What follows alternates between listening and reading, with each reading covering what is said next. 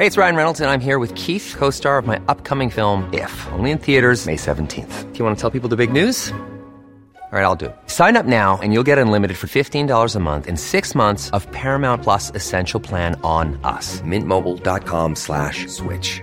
Upfront payment of $45 equivalent to $15 per month. Unlimited over 40 gigabytes per month. Face lower speeds. Videos at 480p. Active Mint customers by 531.24 get 6 months of Paramount Plus Essential Plan. Auto renews after 6 months. Offer ends May 31st, 2024. Separate Paramount Plus registration required. Terms and conditions apply if rated PG.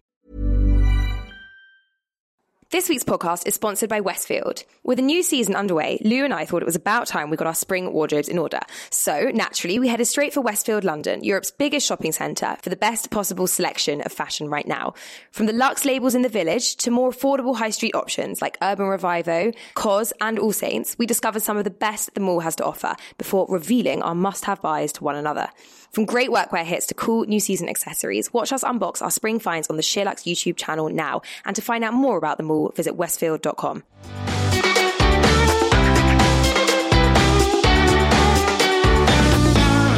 Welcome to the SheerLuxe Highlights podcast with me, Charlotte Collins. This week, I'm joined by Heather Steele, Laura Black, and Rebecca Hull. Hi, everyone. Hello. Morning. What's everybody been watching this week? I don't know about you guys, but I've been watching Cheat, and it's really good. And the best thing about it is you can get through it in 4 episodes. It's on every single night. Love things like that. Yeah, you know, when you can just binge it and you don't have to wait till the following week and then you've forgotten everything. Yeah.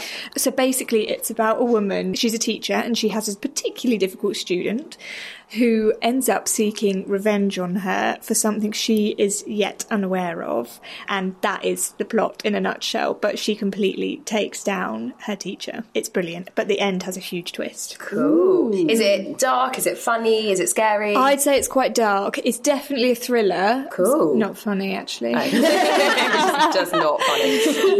And then I also, like you, Charlotte, watched Queer Eye. Oh my the God. first Queer 2, Eye's anyway. Yeah, I watched the first 3. Yeah. Did you? Good as ever. I have watched 4. I was saying earlier today, every time it comes back round, I kind of forget in the interim why I like it so much. And then it comes back and I'm like, oh, this is why. How many series are there? This is number 3. Yeah. And there's 8 per season. Yeah. So you don't have that much. And they're so bingeable. It's I've so never easy to- watched. Oh, It's Laura, great. it's so it's good. so nice. Can you watch with a man? Yeah, So, Ben loves it. Okay. Absolutely loves it. Toby watched it for the first time this Saturday night, and he'd been really reluctant to watch it before, but yeah, he loved it. He was like, actually, I can see why. He's Why like, it's all addictive. 5 of them are so nice, and you're really rooting for everyone in it. Yeah. So he's like, Yeah. actually, it's not what I thought it would be. That's why it's so much better than your average makeover show, and that's the reason it's so modern as well, that they are genuinely there to help these people with their self-esteem. There's no ulterior motive. Everything they do is rooted back to helping them internally. So true. And they're just so kind and lovely, and it's just so good. And they all have something really that they can relate to the characters, which I just love. I mean, and Anthony, when he was talking about an intimate relationship with addiction, they're not patronising because they genuinely have had quite hardcore experiences, and it's just...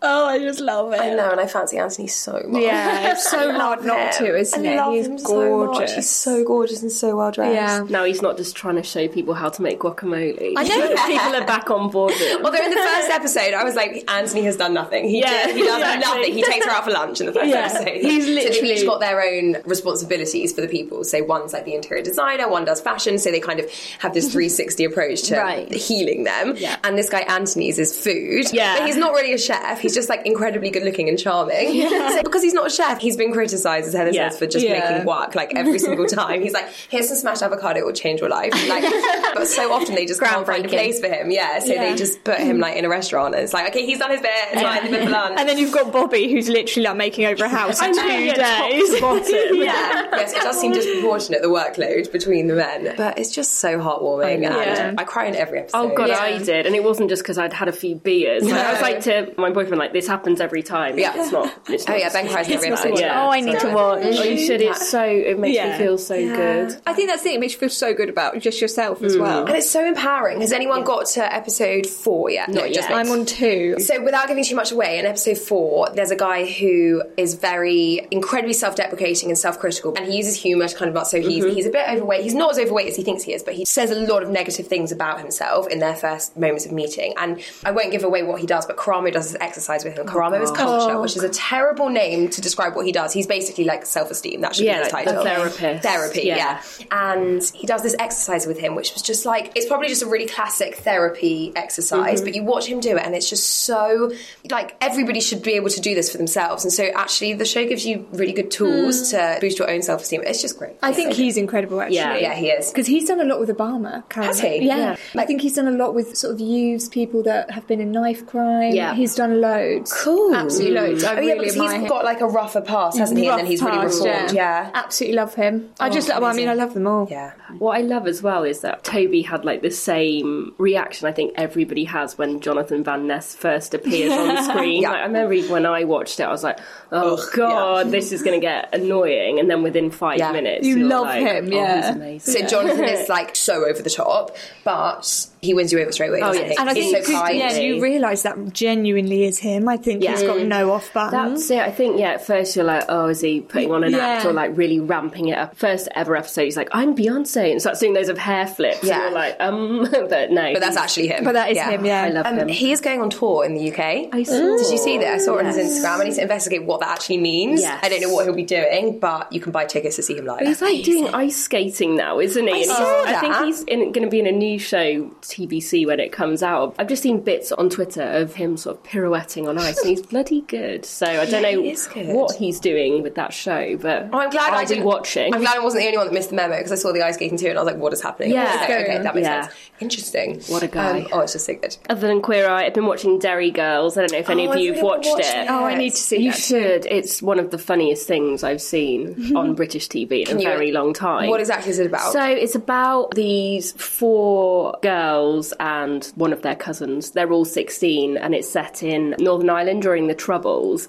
So pretty bleak backdrop. You do see kind of soldiers in the background and things like that, but it's not bleak at all, really. It's just hilarious. It's just these kids at their very, very Catholic, strict school just kind of running amok. But I don't know, they've really captured what it's like to be a teenager and like in all its funniness. I don't dwell too much on like the heavy sort of adolescent stage. It's just 24 minutes of mayhem, but it's just very believable. All the characters, as in the main kids' characters, are all so likeable, and they're all different, but just very, very likeable and watchable. And it's not pitched at a teen audience. Not at all. I think if anything, because there's that real 90s nostalgia, the soundtrack's amazing, like loads of Cranberries on, and it's just really nostalgic and fun. And there's a brilliant character called Sister Michael, who's kind of the head of the Catholic school, and she's just brilliant. She hates them and hates everything, but just one little withering look from her is just the best bit of the whole show. Is there anyone famous in it? No, not really. So they're all kind of, the girls especially, kind of up and coming, sort of unknowns when it came out last year. So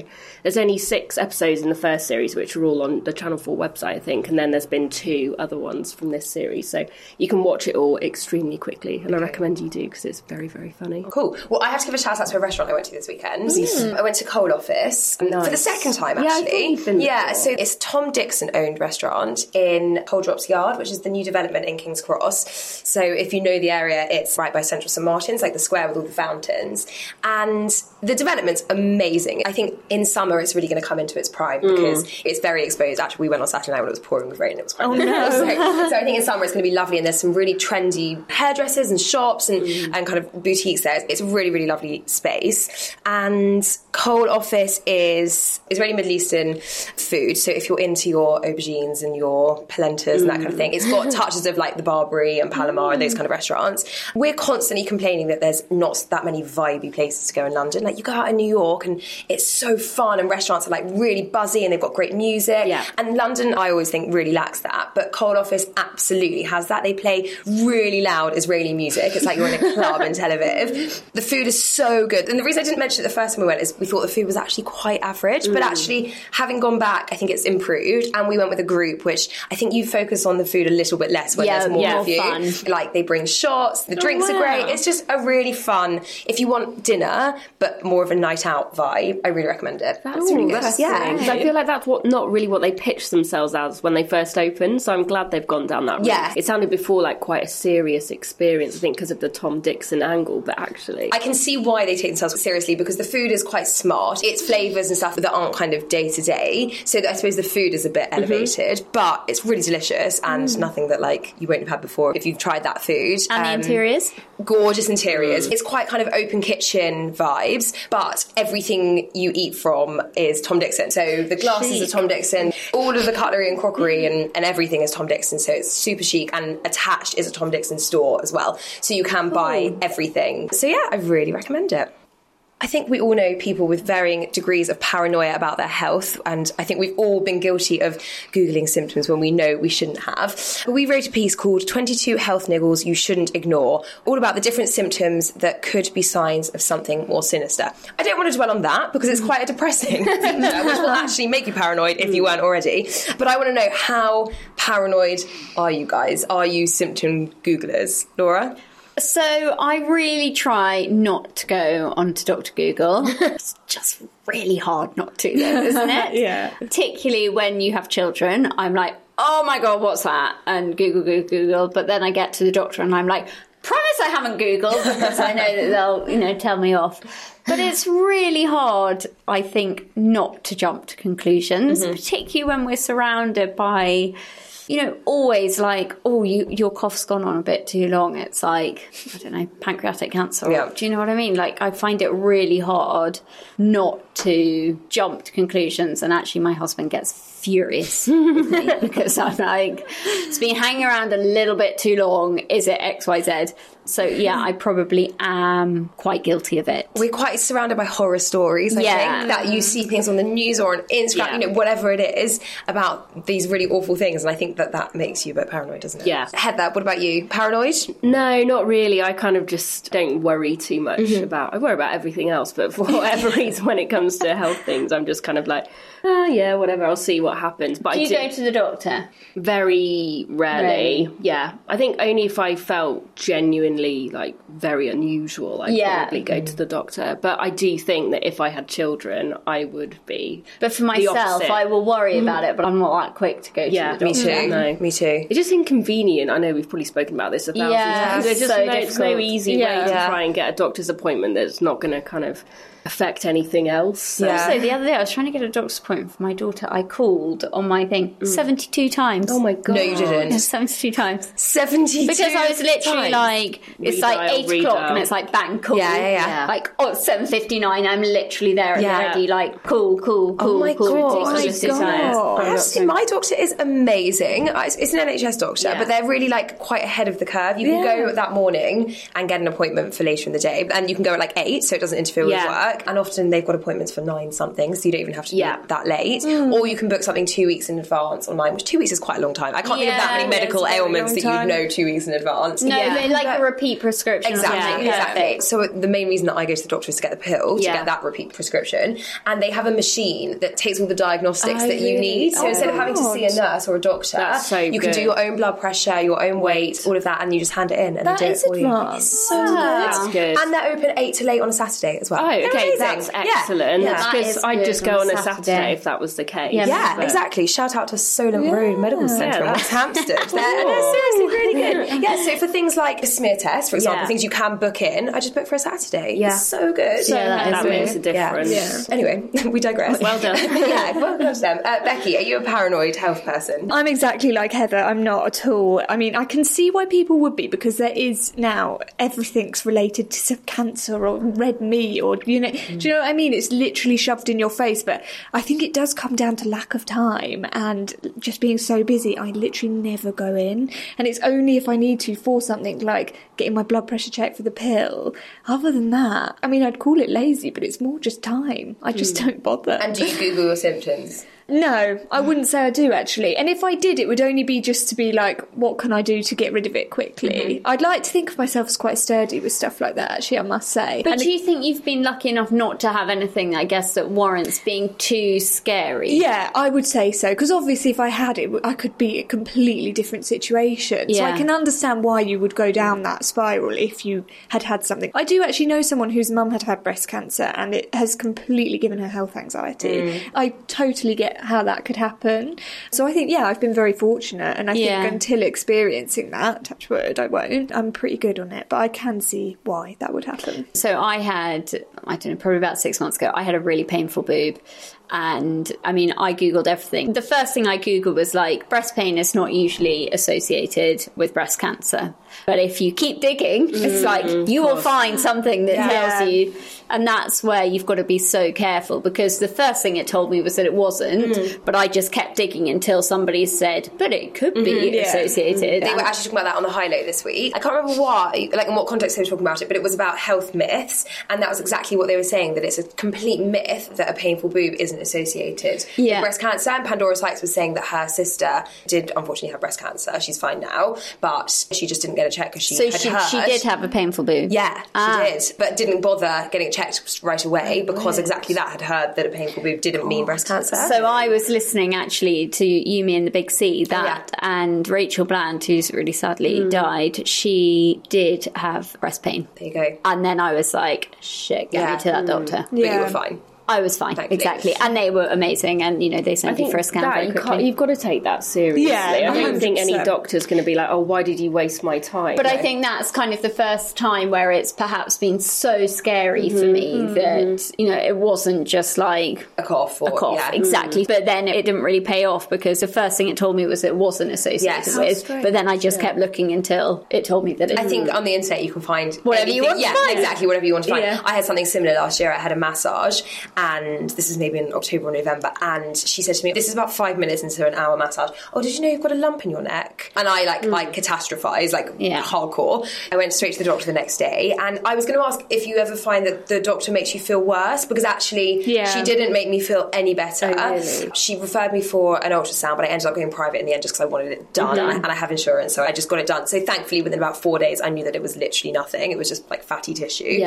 But I spent a week literally terrifying. That's horrible. Terrified, literally thinking of all these worst case scenarios. And actually I kind of did know I had a little lump there. It's like under the skin. It's apparently you can get it flares up with like an infection, and sometimes it can take years to just go away. And actually it took somebody else saying it and then the doctor not reassuring me. I suppose at least now I know it's nothing sinister, but I feel like had nobody ever said anything I would have still been and been fine with that. That is so true. I think also sometimes I have had one incident actually which was a bit scary, but I think I had that, and the doctor sometimes tends to make you feel a bit silly. I don't know if anyone else that feeling. And I think that's partly put me off going as well, because sometimes you just think, well, actually, I don't need that. I mean, you should still go, obviously, but I just am saying I think sometimes that can put people off. But then equally they can be so amazing, because when I went with 100%. this pain, I walked in and sort of sat down and I was like, I'm a grown woman, like, come on, be mature. And then she asked me what was wrong, and I was like, oh my God. I mean, I was like literally put myself in a grave, and she couldn't have been nicer. She was so reassuring. Yeah, when you find a good one, it's amazing. Yeah, she was lovely. Well, I don't recommend this piece if you do have paranoia, health anxiety, as Becky so nicely put it. But if you are interested to know the symptoms that you should be investigating a little more, do check out the 22 health niggles you shouldn't ignore on the site. Imagine the softest sheets you've ever felt. Now imagine them getting even softer over time. That's what you'll feel with Boll & Branch's organic cotton sheets. In a recent customer survey, 96% replied that Boll & Branch sheets get softer with every wash. Start getting your best night's sleep in these sheets that get softer and softer for years to come. Try their sheets with a 30-night guarantee. Plus, get 15% off your first order at BollandBranch.com. Code BUTTERY. Exclusions apply. See site for details. Ever catch yourself eating the same flavorless dinner 3 days in a row? Dreaming of something better? Well, HelloFresh is your guilt-free dream come true, baby. It's me, Keke Palmer. Let's wake up those taste buds with hot, juicy pecan-crusted chicken or garlic butter shrimp scampi. Hello Fresh. Stop dreaming of all the delicious possibilities and dig in at HelloFresh.com. Let's get this dinner party started.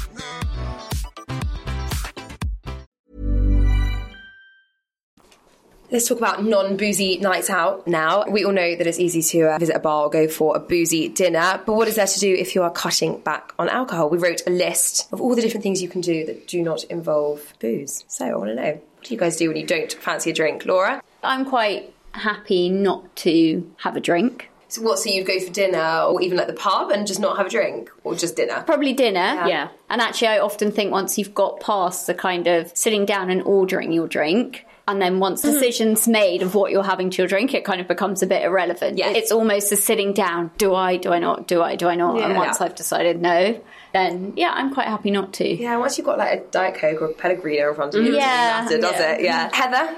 Yeah, whenever I've done dry January or anything like that, I've always just tried to just continue the routine as normal, but just don't order a drink. It's easier than you think, I think. Yeah, interesting. And Becky?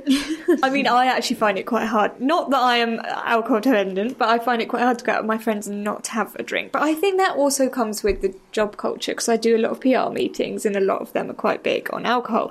But I do really like this piece because actually there were several bars on here that I thought sounded interesting, and one of my friends has been going to non-alcohol bars just for her health because she's got very bad skin and wants to sort of see if that helps.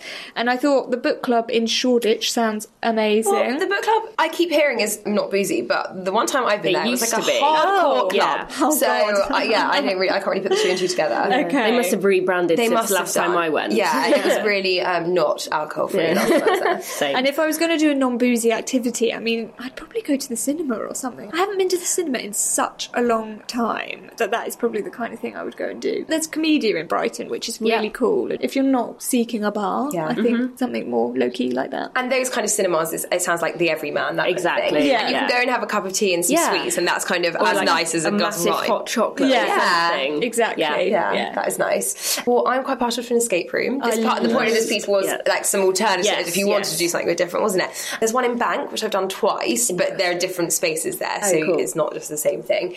They're so I love them. fun. Yeah. I keep wanting to go with my family, actually. I think it's a really good family. Yeah. So it's basically you're trapped in a room, but it's not, if you're claustrophobic, it's nowhere near as scary as it sounds, and you can't get out. But you basically have to solve puzzles in order to get out of the room, and you're on a clock, and there's a timer running down. So you can either do it by yourself. So I did one, there were 7 of us, and that was like, we all did it. Or you can do it competitively. So they have the same room twice, and 2 different groups are trying to beat each other out of the same room at the same time. So that's also really fun if there's a larger group of you and you can divide up. But it's really hard to explain the kind of challenges. They're kind of logical things. There's puzzles. There's clues hidden around the room in different places. Timed? Yeah, you're timed. So like Crystal Maze. Exactly like Crystal Maze. They're watching you, the people who run the escape room, like on a CCTV type thing, and there's a phone in the room and they will call you with clues, and you can call them and ask questions, and it's always got a theme. So I did one in Prague and it was Indiana Jones. Cool. And it was amazing. That's really fun. Yeah, there was like treasure chests. It was so much fun. It was really fun. The ones I did I think were like Prohibition themed, so they were like 1920s bars. I can't remember. Oh, we did one that was Crown Jewels themed as well. Oof. And also, side note, I know someone who's proposed to at the end of one, which I just think is the best proposal ever.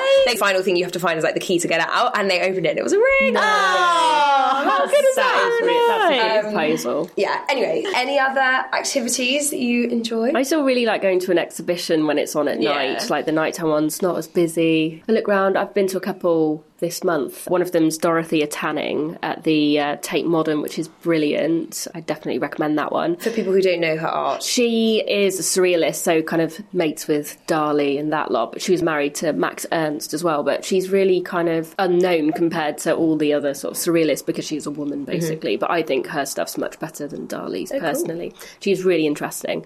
And then also at the Design Museum as well, there's one called Home Futures, which you might like, Laura. It basically looks at how people in the 60s and 70s thought we would be living now, and there's all sorts of weird contraptions and how they envisaged we'd be living. And cool. So that's on there. That's at the Design Museum, I think, until the end of the month. And the one at the Tate's on for another few months. But again, both evening ones, and you can't drink when you're going around because you'll spill red wine everywhere. But I just think it's a nice thing to do. Really nice thing to do. The other thing that you can do late for is the Affordable Art Fair, which I haven't done yet. Like, keep meaning to do. But it was just on in Battersea, I think last week or the week before. But you can also buy evening tickets for that, and that's, you could even come away with some art. I think I'd need a drink with that though. What, to make a high purchase? Yeah, it's true. Yeah, a bit Dutch courage. Yeah, quite possibly. Okay, well, if you are looking for some further recommendations of places to go, I quite like that there was some, like, a lot of healthy food places on this. That's the other thing. There was like pharmacy and Good Life Eatery and a couple of healthy spots that you don't have to drink out as well. Yeah, I love that. Yeah, there's a nice selection, so do have a look at our list. Let's talk a bit about fragrance now. Becky, you wrote a piece on 12 of the best male fragrances for women to try because sales of traditional female florals are falling in favour of more woody, spicy scents. So whether it's actually wearing men's perfume or just something that has a bit more of a masculine smell, they're really on the rise, aren't they? They're so on the rise. In fact, Liberty last year announced that I think nearly 50% of their sales were basically masculine scents. So it's huge. It's a big business. And I don't know about all of you, but I love male scents. Me too. I think I put in there that it can really toughen up, like if you're quite feminine or if you're a bit quieter, it can give you a bit more edge, I think. And it's different. You know that none of your female friends are going to be like, oh, I've got that on as well. It sets you apart from the crowd a bit. And actually the top one on there, Comme des Garçons Amazing Green, is my favourite. If I was going to pick a male scent, it would be that. What does it smell like? It's sort of vetiver, it's greeny, and I think it's got gunpowder in. Nice. It's really warm, like, it's like nothing you've ever smelled, and I think that's what's so addictive about it. And I actually bought it for Harry, and Harry's got really bad allergies, and I didn't plan it, but he hasn't been wearing it. So yeah, exactly. But it's just sorry. But it's really nice, and as I said, it does give you edge, and you get so many people that would genuinely stop you in the street and be like, what are you wearing? Yeah. I mean, it's happened like twice, I don't think. But still, when that happens, it makes you feel really smug, actually. Yeah. You're like, you've not discovered it. Yes, it's almost like a hack, isn't it? Yeah, Yes. exactly.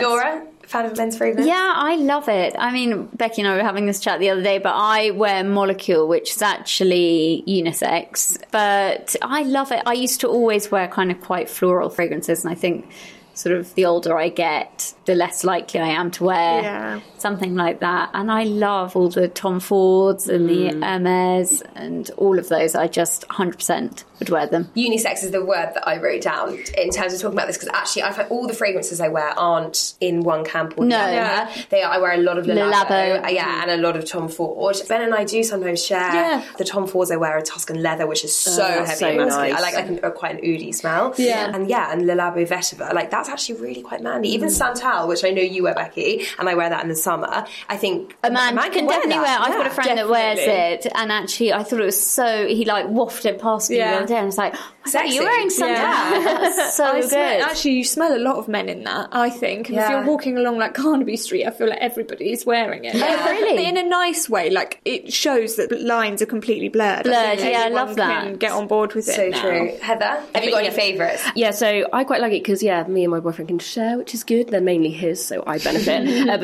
any sort of Acqua di Parmas I love, but they're sort of Italian ones that they brought out a couple of years ago. They can definitely work both ways.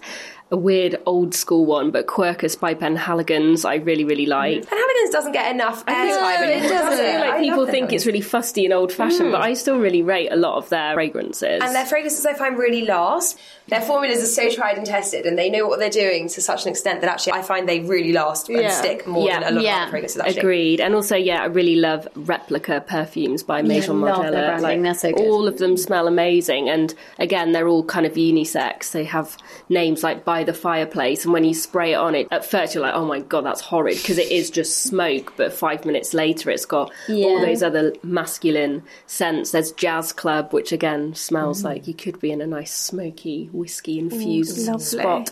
But I think they do male and female very well. The line is very thin between the two. Do you think it's a trend thing? 'Cause it's really interesting that all of us feel the same, and I wonder if 5 years ago that would have been the case. Do you think with brands like Le Labo and even Tom Ford and the brands that fragrances that have become like fashiony almost and trendy, do you think that's dictated our taste? I think so, because I think 5 years ago it was all florals. I think it's the rise of the niche actually. But also there was probably quite a more distinct line in their marketing for her and for him, whereas it's way more blurred. And I think that comes with everything that's going on in society as well, and I think it comes from a want to wear both. We shouldn't be defined by one. So I think it is definitely trend-led, but it's impressive seeing the statistics of how much they've risen, especially in the past year. Like they're continuing to rise as well. I think again, I read another stat that they're only going to grow over the next year or so. So exciting. And I feel like Le Labo, sadly, has gone quite mainstream now. It's gone a bit mainstream. It really upsets me. I know. So if you are looking for something slightly more niche, we won't tell anyone. Where else should we look? I mean, I was going to say Byredo, but actually they're quite mainstream too. Just Liberty, go to Liberty. Yeah, Liberty. Do you know what I love actually is Wilhelm Perfumery, and it's actually a man and a wife, and he created one called Dear Polly, and it was a love letter to his wife in perfume form, and it literally smells of like smoke and books and a cup of tea. Actually, they're the key ingredients, and he said it's because that's what reminds me of her. And they're really unique and niche. And yeah, Liberty, as you say, is really good. Have a browse in Liberty. Okay, cool. And finally, any other recommendations from this list if people do want to try a men's perfume? Dior Eau Sauvage is nice, but again, quite mainstream. So I would say Malin and Goats, they're one. They're brilliant, aren't they? For niche perfumes, they are brilliant. I never think of Malin and Goats for perfume. Oh my God, so good. So the other one I'd recommend off this list, though, is Atkinson's 24 Old Bond Street Triple Extract. Now, it's expensive, but I have had this bottle actually since 2 summers, so it lasts for so long, and it smells, again, old libraries, leather, but actually really wearable in summer because it's got quite a citrusy dry down. So, it is so good. I can't recommend that enough. It's really musky. And that's also under £100, which isn't cheap for perfume. Exactly. But actually a lot of these trend perfumes are really expensive, so that's not a terrible price. That's probably my other favourite from the list. And as I said, Malin Goats Dark Rum is divine and very summery. So if you're looking for a summer scent, head their way. I think we'd all love to have sprawling open spaces in our home, but particularly for those of us who live in London, space is a luxury and it comes at a cost. So we gathered some design tips from some of London's top interior designers on maximising the smallest rooms in your home. So I want to know, what are your guys' tips for making the most of a small space? From this piece, I took away the storage hack. She said, I think, that it seems counterintuitive to create more like clutter, but actually as soon as it's organised into nice boxes, you naturally got more room. So for me, it would be finding really nice storage clear boxes, and I think that works. Definitely. Laura, any tips for where can we get nice storage things from? There are so many good places for storage now. Swoon, Made, IKEA, even like H&M Home now. We're surrounded by so much more. You don't always have to spend a fortune. No, I quite like a storage basket. Yeah. Love a basket. And actually, H&M Home have the best storage baskets. Yes, they do. Laura, any other tips for making the most of a small space? With a small space, I think don't be too afraid of it being small. So when we did our house, bear in mind we live in London, there was this huge room that just had a loo in it. It was just ridiculous. I was like, no, that is just not... Like a downstairs loo? It was downstairs, but we took the loo out and turned it into a playroom, and then it was that big? It was ridiculous. And then we put the loo under the stairs, but in doing so, we've literally probably created the smallest loo in London. It is so tiny. You almost have to reverse back. And when I was doing it, I was thinking, God, what am I going to do in there? And one of my friends who's an interior designer was like, just go bold on the paper. And I was like, oh, but it's so small, that's going to be ridiculous. And she was like, no, go bold. So I went really bold on the wallpaper, and it totally works. So I think don't be afraid to do that. Mm-hmm. I think go the same colour all the way onto your woodwork too. So your skirting board. Same as your walls. Lengthens it. So yeah, I think it lengthens it, makes it feel a bit bigger. Mm-hmm. And then, as it says in the piece, I think just like glass and mirror, glass doors, mirrors, not just on the walls, but on your coffee table if you can, or have a mirrored tray or something that reflects the light. I always think that definitely gives the illusion of a bit more space. A bit more airy. Yeah. Nice. I like that. Heather, you're in a studio, aren't you? I am. So what do you do to maximise your space? Basically, I feel like my dad could have written this speech. He is. But yeah, he's the same, the kind of like stack up, not out. Luckily, it's a studio flat, but it's got very high ceilings. So I've got like loads and loads of shelves that just go all the way up. But that's really nice because that then fills wall space as well. Exactly. And it makes it feel really homely. Exactly, and it's got all stuff on it and all books on different ones. So again, it's not kind of cluttering up the floor space at all. So I still feel like I've got quite a lot of floor space, which I wouldn't have if I'd have just got normal bookcases or chest of drawers and things. And then on top of my wardrobe, I've just got loads and loads of sort of nice white boxes to kind of stash loads of things in. But because it's all white, can't really tell they're there. So use the height, basically. Exactly, and the same in the kitchen as well, because there isn't that much cupboard space around the kitchen area, so just lots of very high shelves where you can stack everything up. So that's the one thing I saw in this that I was like, yes, I've done that. I thought another really good point was when they said, you obviously need big furniture sometimes, but just think about the furniture you're buying, because if it's a small space, like have slender legs so you can see underneath the bed rather than it just being like this heavy block in the room. Yeah. I mean, the one thing I'd love to do is not have anything under the bed, but unfortunately that's a necessity. Space saving, yes. I do feel like it would look a lot airier if you could just see underneath. And in terms of colours, I think, as you said, Laura, people can be quite scared to put colours into their home in the fear of making it feel smaller. Are there any colours to avoid, or can you just kind of go for it? I think just go for it. I also think that at the moment the trend is so kind of almost more is more, isn't it? It's like exactly with the trim, with the colour. So I kind of think go for it. What is your downstairs bathroom? What's the it's got flamingos. Oh, I love nice. I like Georgie's. No, bigger. They're like big flamingos. Cool. That sounds pink. Awesome. Yeah. Oh, that's really cool. Yeah, I want to see a snap. I want to do wallpaper. It's just a whole other thing, isn't it? That's a whole other thing. Like when we all are rich and famous. Yeah, exactly. Small bathrooms for now. Very small downstairs loos until then. Well, for more tips on making the most of small spaces, have a look at the piece. Okay, let's end by talking about the wedding diaries. My wedding is really soon, you guys. So we did our food tasting back towards the end of Feb.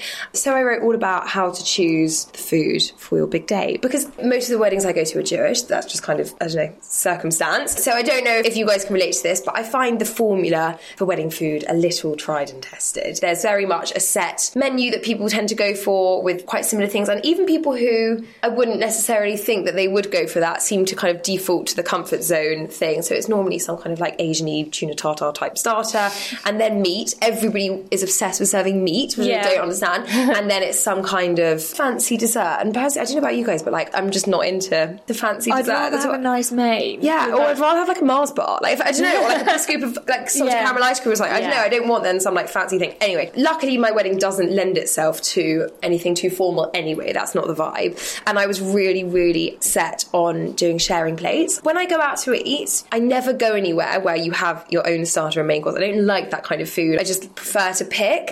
So I just figured, why wouldn't you do that at a wedding as well? So what I had envisaged was like huge salads. What I really wanted to do was like big baked fish, like all the way down the table. The caterers were like, no, and they make a good point. If you plonk these massive pieces of fish down the table, then people have to serve themselves, and that's quite ugly looking on the plate. Like you start dishing out your own big I like the idea of it. And not that elegant. So in the end, for the main course, we're having plated white fish and then some extras. Like some timbers. But also, I really wanted it to be in keeping with the vibe of the wedding, because it's in Mallorca. I felt like we really had to play on that. So that's why we went with fish. We still went with a kosher caterer, but we wanted to serve fish regardless. So in terms of being kosher, you have to go kind of meat or dairy. And again, I thought dairy was so much more important. If we went for meat, then we would have just been able to serve like meat and vegetables. But this way we're doing like burratas and paellas. I don't know, just like all this lovely stuff that we wouldn't have been able to do had we gone have to meat. go either or. Yeah, in kosher rules you can't mix milk and meat. So you either go for like a milky menu, which fish is obviously fine with, and then you can have your cheeses and your dairies, or if you went down the meat route, which is why I guess people go for quite a traditional dessert, because if you have meat, you can't have anything dairy related. I did not know that. You've got way more scope going dairy. Definitely, I'd go so much more scope, exactly. So that's why we went down that route. But anyway, it is really hard to make a decision because I feel like food is quite a big part. For me, as a guest, I've been to a wedding before where they focused more on the booze than the food, and the result was everyone the next day all kind of came together for breakfast and were like, I've never been so drunk at a wedding, and it was funny, but also I barely ate a thing. I think you've said that on the podcast before. I just remember I was starving, and you've got to go heavy on the canapé. There weren't any canapes, and then it was like some bread to share, and then like a really small main, and then the pudding was, I think I was so drunk I just didn't care. You just eat it then. You're not even taking it in, are you? There wasn't enough food. So for me, I think a lot of food and Lots of booze is good too, but I think you do need to strike that balance, because otherwise you've just got kind of very drunk guests or kind of people scavenging around. Yeah. Like, when's the 11 p.m. grub coming out? And it's not cheap, but there are things you can do. So I know you mentioned bread in a comical way there, but you can do breads and olive oil, you can do, I don't know, risottos or pasta dishes. It doesn't have to be something really expensive, but just to bolster it a bit so people aren't starving hungry. Laura, what did you do for food at your wedding? We did steak and chips. Ooh, nice. Lovely. Yeah, it was. It was good. Good idea. Thinking about what you were saying, I mean, it kind of feels a bit dated now. Oh no, I like that. But also your wedding was what, 5 years ago? Yeah, 6 years ago. But our puddings were probably a bit refined. Like we had like 3 little shot glasses. You know, do you know what it is? It feels really dated. No, but people always go for those things. But at the time, it was delicious. Yeah. And I kind of felt like it was really appropriate at the time. But now I think I would do it very differently. So like my parents have still gone for that kind of dessert for their friends, because there's an expectation, isn't there, that you're going to, particularly from a grown-up generation, that if you're going to a wedding, then it should be a certain format. Yeah. I just wanted to break with status quo for the younger people. Definitely. I just made sure we went heavy on the canapes. Because I just think people, particularly like all my school friends, were always like positioning, trying to find where they're coming out of, trying to find that has been making friends with the waitress. So that was big feedback to our wedding planner as well. We were like, we do not want a situation where it's all coming from one place and everyone just congregates around that door waiting for the canapes to come out. So we've tried to disperse them around the room. So I know someone that is having a really traditional Indian wedding, and for their food, I mean, I really want to go now. For their food, they're having 5 different types of curry. But it's a bit like you, it's like sharing one. But she was saying there was a gorgeous dal on the menu, and they've got like all these different types of rice, and I was just thinking, how nice to mix it up like that. I mean, it was literally making me drool. And my best friend's getting married next year, and they also are looking at Italian sharing plates. So lovely. So, and like you, she said it is going to work out more expensive, but at the end of the day, it's worth it. Mine actually isn't more expensive. We paid an X price for the caterer when we booked them, and then when we came to the tasting, I was like, this is what I want. You need to make it work within this budget. So it doesn't actually have to be more expensive. And it is important, I think, isn't it? Because it's the main bit where you're all sat together. It's quite a bulk of the evening, so it is important to get it right. It's a special thing. I agree. Okay, well, if you do want more tips for getting the food right for your wedding, then do check out the latest Wedding Diaries. That's it for this week. If you enjoyed that, please do rate, review, subscribe, and tell your friends, and we'll see you next time. Ever catch yourself eating the same flavorless dinner 3 days in a row? Dreaming of something better? Well, HelloFresh is your guilt-free dream come true, baby. It's me, Keke Palmer. Let's wake up those taste buds with hot, juicy pecan-crusted chicken or garlic butter shrimp scampi. Hello Fresh. Stop dreaming of all the delicious possibilities and dig in at HelloFresh.com. Let's get this dinner party started.